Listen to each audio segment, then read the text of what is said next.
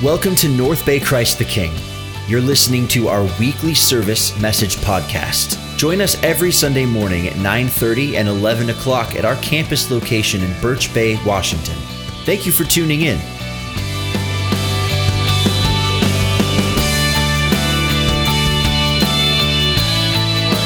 There we are. Hello everyone, good morning. My name is Josh and I'm so excited to be with you all this morning. If you didn't know, I am the children's director here, and so when I speak in front of a group of people, their listening skills are far different than yours. Normally what I have to remind them of are things such as, hey, don't lay on the floor, or hey, keep your hands to yourself, or hey, don't just shout things out, raise your hand when you have something to say. Hopefully we don't have any of those issues with you all this morning, but I have high hopes and belief in all of you. But with that, we also tend to start off with teaching kids by asking questions to get their minds engaged and to get their minds turning about what we're talking about. So I wanted to start off by asking you all a question. And that question is very simple, and it is what do you live for? I want to start off by asking this question because I think that this is really important for us to ask of ourselves. So often we just kind of go through the motions. We go through the days, we go through the weeks, we go through the months. Sometimes we even just go through the years. And we don't stop to ask, wait, what am I doing? What am I actually living for? I also think that this question really ties into what we have been talking about all summer. We are in the midst of a series on the book of Ecclesiastes called Chasing the Wind. And this book is often thought of as being pretty depressing. Over and over again, the author says that all is meaningless, nothing matters, it's all pointless. And if you have been here over the last few weeks, you've probably heard the author talk about this idea that life is short and temporary. That generations come and go and all fades away.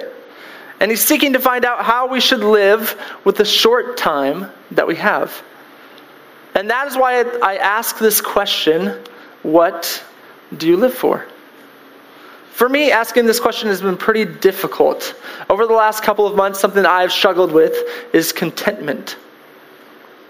I attach my worth and my value pretty easily to success and to all the things that I do. And I want to do a lot of things in life. I've taught before, I want to do ministry, I want to be in the business world, I want to be in journalism, I want to be in music, I want to be in the sports industry. There's tons of things I want to do. But the reason for my want is often because I just want to be good enough. Because the reality is that life being temporary makes me really anxious. Anxious to be somebody, to strive, to achieve, to use the time that I have. And no matter where I am at, I often feel like that I could be doing more. This always takes me out of the present, and then I become complacent, where I don't enjoy life and the goodness all around me. To be honest, there have been multiple times over my life and in the past few months where I have said, what am I doing with my life? What does God want me to do? What do I live for? I struggle because I think that I can determine the course of my life. If I just do more, work harder, succeed more, that it's all within my control, and when I fail, I blame myself because it must be my fault. I control my own destiny, right? So I work for control. I strive for control, where if I have enough control, then maybe I can use my time to matter. I want to say that I live for God, but often what I live for is control, acceptance, and success. And I think that if we're honest, we can all relate to this, whether we follow Jesus or not. I think that we can all relate to the feeling of being discontent. We can all relate to wanting to be enough, wanting to succeed, wanting to have control, and ultimately wanting to be fulfilled. But I think that we can also relate to the reality that no matter how much we do, it just never seems to be enough. That eventually we get to a point where we say, is this all there really is? Is this it? And I think that is the crux of what Ecclesiastes is talking about. And so if that's you, I hope that this morning this book can speak truth and life and joy into your soul. And I know that a lot of the series has had some pretty heavy topics, and that's not going to change this morning. This morning we're in Ecclesiastes 9, and we're going to be talking about death, which obviously is pretty poignant in what we were just talking about. But I want to encourage us to not check out, but to continue to press in, because I think that this is an important topic for us to talk about. So, don't tune out, because I do think that by the time that we read Ecclesiastes chapter 9, we will find that life isn't without hope.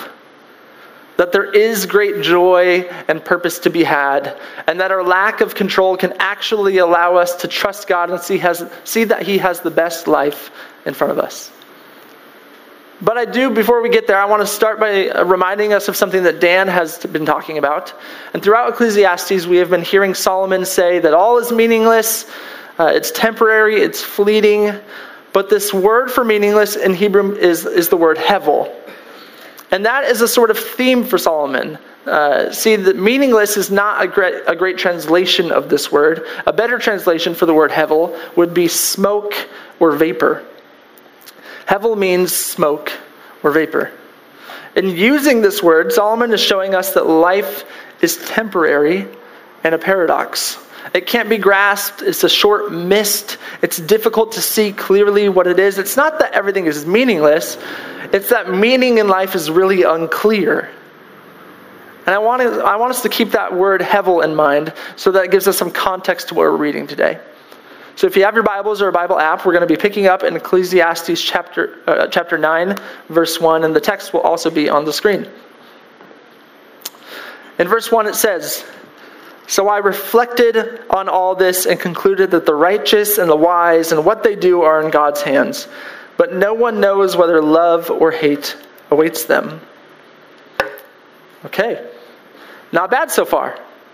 Solomon's continuing from chapter 8, concluding that all the righteous and the wise are in God's hands, which sounds great to me. I can track with that. But then he says that no one knows whether love or hate awaits them, which really confuses me. So the wise and the righteous are in God's hands, but that doesn't guarantee that love's in front of them. He gives more insight into this in the following verses, and he's going to show us that we're all heading towards the same direction. In verses 2 through 3 it says, "All share a common destiny. The righteous and the wicked, the good and the bad, the clean and the unclean, those who offer sacrifices and those who do not. As it is with the good, so with the sinful. As it is with those who take oaths, so with those who are afraid to take them. This is the evil in everything that happens under the sun. The same destiny overtakes all. The hearts of people, moreover, are full of evil, and there is madness in their hearts while they live, and afterward they join the dead." Well, there it is. We have arrived at the part about death. And these passages are saying, newsflash, everybody dies. We all have the same destiny, whether we're good or bad, successful or not, obedient, disobedient, rich or poor. Death comes to us all. And honestly, that's not very fun to read, and it's not very fun to talk about. It's fatalistic, and it just sounds hopeless.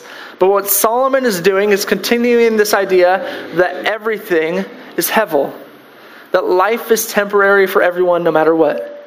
And Solomon is showing us the simple truth that we cannot control death. I don't know about you, but that makes me uncomfortable. I love having control, and it's frustrating to know that I don't have control over this. And if we're not careful, that thought can be really paralyzing. It can cause us to hide, to never go outside, to never take a risk, to never do anything, but that isn't a way to live at all. If we try to control death through fear and apathy, we will never live. We will just slowly breathe to death. And Solomon knows this, as it's shown in the following few verses. In verses 4 through 6, it says, "Anyone who is among the living has hope. Even a live dog is better off than a dead lion. For the living know that they will die, but the dead know nothing. They have no further reward, and even their name is forgotten. Their love, their hate, and their jealousy have long since vanished. Never again will they have a part in anything that happens under the sun." And what Solomon is saying here is he's saying that if you're alive, which we all are, that you have hope. And I want to start with that because, and remind us all that this was written before Jesus. And so in his mind, the only ones that have hope are the living. But we know that because of Jesus, that there is hope in death. And so I wanted to remind us of that as we're in the midst of this. But with that, his metaphor is great because I think that he's saying that even in rough circumstances, even when we are like tattered old dogs, we're better off than dead lions. Because we're alive. When we acknowledge the reality of death, we can actually celebrate the fact that we're living now. That life being temporary actually brings meaning to it. Life being temporary actually brings meaning to it. For example, the fact that the seasons change is the very thing that makes them meaningful. We know that summer here is amazing. When it's beautiful out and the birds are chirping, you can go swimming. That's all great. But what makes it beautiful is that we know it's not going to last forever. That soon the leaves will change, and soon after that, the cold and rain of winter will return. And if it was always summer and we didn't know any different, it wouldn't be meaningful, it would just be normal.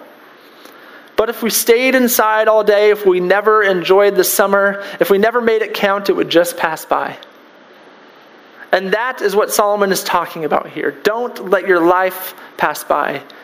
Don't waste the time that you have. Don't try to control death. The fact that you are alive is a blessing. Make your life count. The question is, though, how? What should I spend my time doing? What really matters? Because my initial reaction to this is oh gosh, I just need to work really hard then. If I don't have time, if I need to make my life count, then I need to strive, I need to achieve, I need to go. And my temptation is to continue to strive in order to be enough. It's to control my meaning by taking things into my own hands, and it's still all about me. In verses 5 and 6, Solomon just reminded us that the dead will all be forgotten. Their names, their achievements, their love, their hate, their jealousy will all vanish. And we are being reminded that the ways that we usually attempt to find meaning and purpose apart from God are hevel. We attempt to do so in pursuit of wealth, careers, acceptance, comfort, and they're all endless pursuits. When we spend our whole lives in pursuit of career, it often results in stress, sleepless nights, anxiety, and by the time we're even able to enjoy it, we're too old to do so. Striving for acceptance is crippling as well. There's never enough. No matter how many people approve of us, it's never fulfilling. It's hevel. It can't be grasped. It's fleeting. And I don't want to waste my life away chasing endless pursuits. I want to make it count. I want to live the good life. And Solomon is clearly saying to do so, but not in the ways that we think. So the question still is, how are we to make our lives count? How are we to use our time? He gives us a glimpse of this in verses 7 through 10, where he says, "Go eat your food with gladness and drink your wine with a joyful heart. For God has already approved what you do. Always be clothed in white and always anoint your head with oil. Enjoy life with your wife whom you love, all the days of this meaningless life that God has given you under the sun, all your meaningless days. For this is your lot in life and in your toilsome labor under the sun. Whatever your hand finds to do, do it with all your might. For in the realm of the dead where you are going, there is neither working, nor planning, nor knowledge, nor wisdom." I think finally Solomon is giving us some clarity. He has been utterly depressing, but he finally sheds some light for us. And what he says is enjoy your life. Make it count by enjoying today, by being grateful for all that's around you. You're alive, so live. It's a seize the day, kind of carpe diem mentality. But is he saying to enjoy life simply because food is good? No, what he's actually saying is take joy because God already approves of you. Rather than living for acceptance, status, wealth, rather than striving to be enough, rather than doing all that the world says is valuable, live because God approves of you and loves you now. And I love that. Instead of living for approval, Solomon is reminding us and telling us to live from our approval. To live from our approval, not for approval. That you don't need to strive anymore because you already have been approved of. You don't need to seek something you already have. And I think this reminds me of a song lyric from an artist that I like named Andy Mineo. And his lyric goes like this: "The only way that you get acceptance is when you know you don't need it." And when we realize this, it can produce gratefulness in us. We don't need to become enough. We are enough. Life being temporary doesn't need to create anxiousness to do more. Instead, we can choose to celebrate the life that we have been given now. And over again, Solomon has shown that our attempts at control are vanity, that ultimately we don't have control no matter what we do. And that can be sad for some of us. But there is such freedom and joy in recognizing that you don't have control, that we don't need control, and instead we can live with our hands open and enjoy life as it is. So often I spend so much time trying to attain an idea of how my life should be that I miss my life now. And I think that if we're honest, we all do the same thing. But I think that Solomon's message to us is to enjoy life as it is, not as you think it should be. Enjoy life as it is, not as you think it should be. Cherish your life now, because there is always more, but there's not always now. What is will not always be. And an example of this that I've seen recently in my life is through my other job in ministry. In addition to being the children's director here, I also work for a group called Ecclesia, which is the young adults ministry out of Christ the King Bellingham. And in working for them, I've noticed a pattern take place among college students. Every year in Ecclesia, I see seniors come to the end of their time at Western. And then they start realizing that their time is ending soon. Their friendships, their classmates, their schooling, their time as a student are all ending soon. So in turn, they start to take advantage of every moment they have left. They start to cherish the day in front of them because they realize how much of their life they have actually come to love over the 4 years at school. That's because so much of what has been normal for them will soon change. And the funny thing is that during so much of this time, they can't wait to graduate. They can't wait to reach a goal. And so often, the days just feel mundane and routine, just going through the motions, but at the end of their time, what I constantly hear is just that all I want is another mundane, routine day. And the sad part is that there are always students who are so headstrong, attempting to reach a goal, that they never stop to cherish and enjoy the time that they had until it was all over. And I think that this is what is being talked about here in Ecclesiastes, that the ability to enjoy your everyday, often mundane, routine life is a gift from God. The ability to cherish the goodness and the beauty all around you that we just constantly overlook. We can't see what we don't look at. What in your life seems so mundane, but is actually so beautiful? For me, it's my friendships, it's my family, it's my job, it's the provisions that I'm just constantly given over and over again. But what is it for you? What in your life is worth cherishing? Because remember, what is will not always be. Don't look so far in the future that you miss the season that you're in. If you're a parent, I'm sure that you've already experienced this. We often hear in movies that in a blink of an eye, kids grow up. And it's true. One day, your kid who's a toddler will be a teenager. Or the teenager will all of a sudden be going to college. Life moves fast, it's temporary, it's hevel. And so accept the hevel. Cherish what is now. Please don't overlook all that is beautiful and endless pursuits for more. Life is beautiful if we open our eyes, so let's savor our meals, savor your relationships, slow down. Surrender control and experience the beauty of trusting God with control to enjoy the life that you have now. Now, does this mean that we should just do nothing then? Should we not strive for anything? Should we set no goals? Should we not work hard at all? Of course not. In these same verses, Solomon reminds us to work hard in whatever we do. Not to be apathetic, but to give all of our effort to whatever work that we do. It's not that he's saying to stop working hard. He's saying that working hard in order to be enough, in order to achieve life, in order to find meaning is pointless. You're already approved of. Instead, work hard because you have the ability to work. Your work doesn't define you, so do it joyfully. Solomon isn't saying be lazy and do nothing. He's speaking to the heart of why we work. Rather than working for fulfillment, make your work your worship. Work hard knowing that today is a gift and give praise to God by being grateful and cherishing what you get to do now. Still work hard, still set goals, but ask yourself, why do you do what you do? Is it to be enough? Is it to worship? Live from your approval, not for approval. Let's continue in the next few verses. In verses 11 through 12, it says, I've seen something else under the sun. The race is not to the swift or the battle to the strong, nor does food come to the wise or wealth to the brilliant or favor to the learned, but time and chance happen to them all. Moreover, no one knows when their hour will come. As fish are caught in a cruel net or birds are taken in a snare, so people are trapped by evil times that fall unexpectedly upon them. Right on cue, Solomon continues with his theme of all things being heavy, he's being depressing, and he's being melancholy. He gives us a glimpse of light and then goes back to being all melancholy again. Sometimes I like to think of him as Eeyore from Winnie the Pooh, just being really depressing and pessimistic all the time.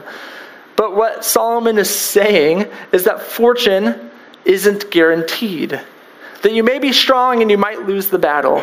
You may be brilliant and not wealthy. Now, that doesn't mean that fortune never comes to the brilliant. It just means that it's not guaranteed. Anything can happen to any of us at any time. And what Solomon is showing us with that is that we cannot control our fortune. That life is a paradox. It's once again hevel. It's smoke. It's hard to see why things happen. Good things happen to bad people. Bad things happen to good people, and vice versa. He is more clearly telling us we don't have control, which builds off what he previously said. Stop trying to get control because you can't attain it. You have today. Fortune isn't guaranteed. Tomorrow isn't guaranteed. And we can let that cripple us, or we can realize the gift that the present actually is. The only way to enjoy life is to recognize how precious it is now. And that is what Solomon is reinforcing here. Otherwise, all we do is just get through life. And I hear it all the time. We just have to get to the weekend. We just have to get through the day. We just have to make time go by faster. We have to get to the next vacation. And I am a huge culprit of this as well. Even at work this last week, I had the mentality of I just need to finish the task. I need to get through the meeting. I need to finish the sermon. Then I'll be all home free. But if that's how we live our lives, we're never living at all. What if life isn't something to get through? What if life is something to be enjoyed? In Proverbs 27:1, a book Solomon also wrote, it says, "Do not boast about tomorrow, for you do not know what a day may bring." And I think that is what is being reinforced here. Now, I know you may be thinking, okay, yeah, I get it. Enjoy the beauty around me, cherish the day, don't overlook what's in front of me, be present. But still, what should I do? How should I live? Do I just live for pleasure? Is my purpose just to enjoy things? What should I do with my talents, my ambitions, my desires? And thankfully, Solomon gives us some wisdom into that as well. In verses 13 through 16, he says, "I also saw under the sun this example of wisdom that greatly impressed me. There was once a small city with only a few people in it, and a powerful king came against it, surrounded it, and built a huge siege works against it. Now there lived in that city a man poor but wise, and he saved that city by his wisdom.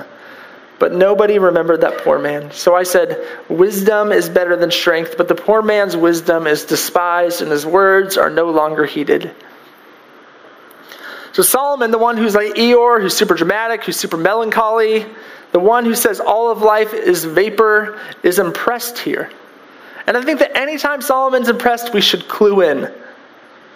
So in this story, a powerful king uses an army to conquer this small city.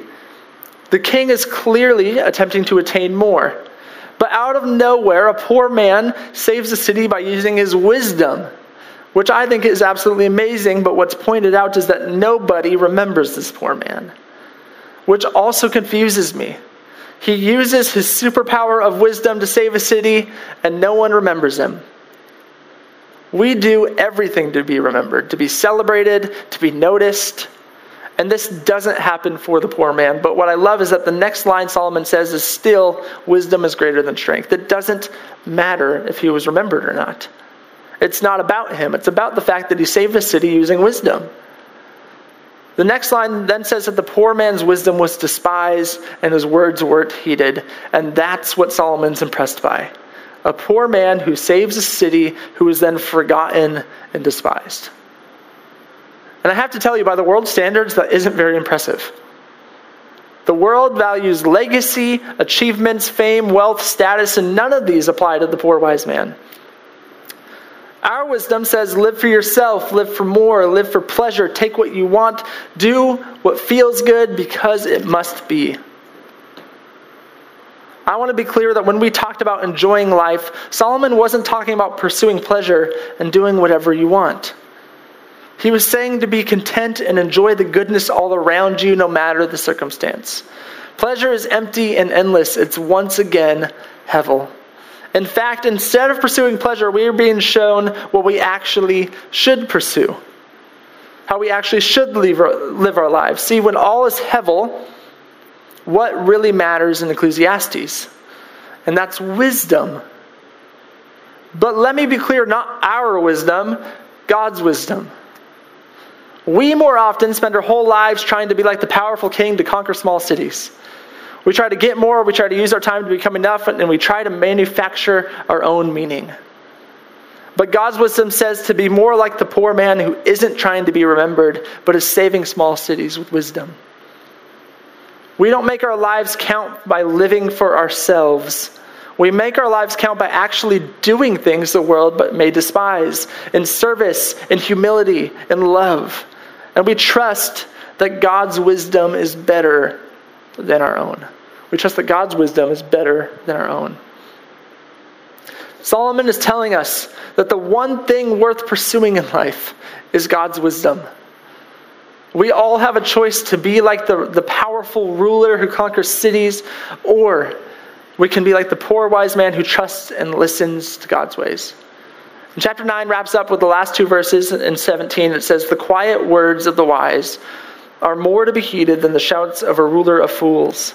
Wisdom is better than weapons of war, but one sinner destroys much good. God's wisdom is greater than power, success, and all of the other things that we attempt to find meaning in. A life with God is greater than all of the power and success we could ever have, but do we actually believe that? Not just intellectually saying, sure, yeah, that sounds good, but do our actions show that we believe that? I so often do not pursue wisdom. I either sit back in laziness, too fearful to do anything, or I use all of my efforts to just elevate myself. I talk a lot more than I listen. I strive to be seen a lot more than I pursue humility. I choose my wisdom over God's a ton. And the reason is because I don't really trust Him. Because trusting Him means that I need to acknowledge my lack of control, and I love having control. I really resonate with the last verse in this chapter, which says, one sinner destroys much good. This last year I've been learning that when I trust my idea of wisdom, it is destructive to myself and destructive to those around me. The things that I pursue are so often empty and harmful. When I chase acceptance, I always feel lonely. When I chase wealth, I always feel poor. When I chase status, I always feel like a nobody. I'm learning firsthand that when we pursue our wisdom more than God's, it's hevel. It's always smoke. It's always vapor. And this goes all the way back to Adam and Eve in the Garden of Eden, when they decided to eat from the tree of knowing good and evil. They were choosing their wisdom over God's. They said that tree looks really good. I know that God said not to eat from it, but He didn't really mean it, right? We'll still be fine. They refused to trust what God told them, and it was destructive for all of humanity. They said that will give me status, pleasure, success, more. It looks good, it must be. And we still think this way. Let's be honest, do you seek your wisdom over God's? In finances, and how you spend your time, and how you treat your neighbor? Do you choose His wisdom even when your wisdom seems really good, just like the tree of good and evil?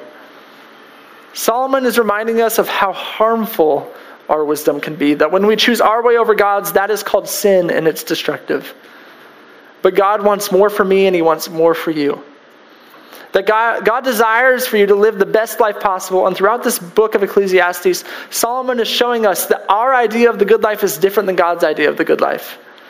That when we live for meaning and status, pleasure, wealth, success, acceptance, anything apart from God, it's empty.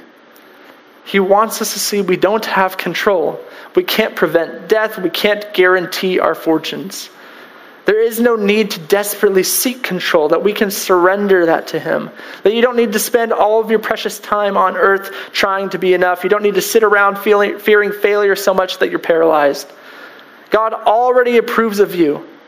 He wants you to enjoy your life. Let me say that again. He wants you to enjoy your life. He longs for you to celebrate the goodness all around you, to cherish every moment, to live in freedom, not in slavery of someday living the good life. He wants you to work hard in all you do, but not in endless pursuits, but in worship. He desires for you to trust in him, believing that he loves you, that what he has is best for you, even when it doesn't feel that way. He wants you to experience a life of trusting his wisdom, of living in partnership with him. I don't want to continue to eat from the tree of good and evil anymore. I want to seek his wisdom above my own, because when I do so, I can actually surrender control and enjoy the day in front of me.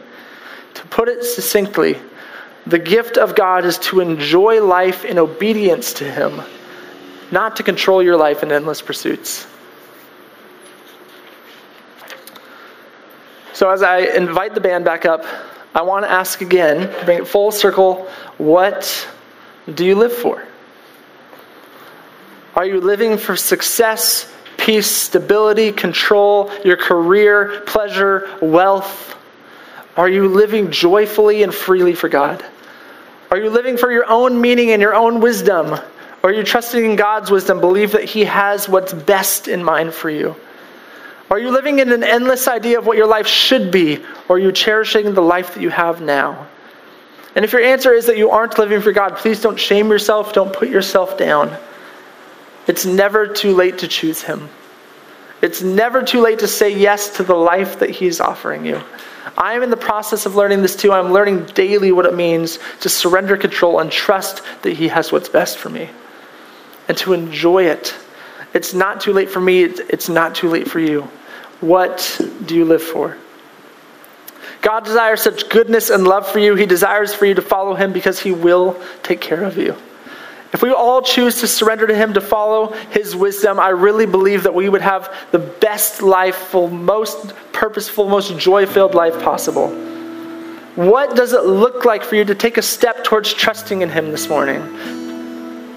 During the next song, I encourage you to not overlook the opportunity that you have in front of you to encounter Jesus and to listen to him. Don't leave here without addressing what he might be doing in your heart. Whatever that thing is on your mind, don't leave here without addressing that. What do you need to surrender? Maybe it's an ambition, some relationship, your finances, your time. How is he calling you to trust him and his wisdom? He is with you now, and he will be with you when you leave this room. So let's all continue to pursue Jesus. Let's surrender our control. Let's begin to trust him, and let's enjoy the good life that he has for us. Let's pray. God, thank you for today. That we all often overlook, the goodness and the beauty all around us, Lord. The sun is shining. We have provisions. We have so much beauty in our lives, God. And I pray that we would not overlook that anymore, but you would produce in us grateful hearts, God. I pray that whatever it is that we're struggling with, whatever that thing is on our minds that we just don't want to surrender, that we're clinging tight to, that we know what that is, God, that you would help us to loosen our grip, to say, God, I don't have control. And that's okay, because I trust you. I know you have what's best for me. I believe in your wisdom more than my wisdom, God. Whatever that is for anyone here, God, let that happen this morning, Lord. We love you. God, we love you, Lord. I pray that you would show up in our lives. For any of us who are struggling to trust you, God, show us that you are worthy of trusting. That when we pursue our ways, it's empty, it's hevel. But when we pursue you, it's fulfilling, it's meaningful, it's good, it's holy, Lord. And I pray that we would all experience the good life that you have in store for us. We love you. Amen.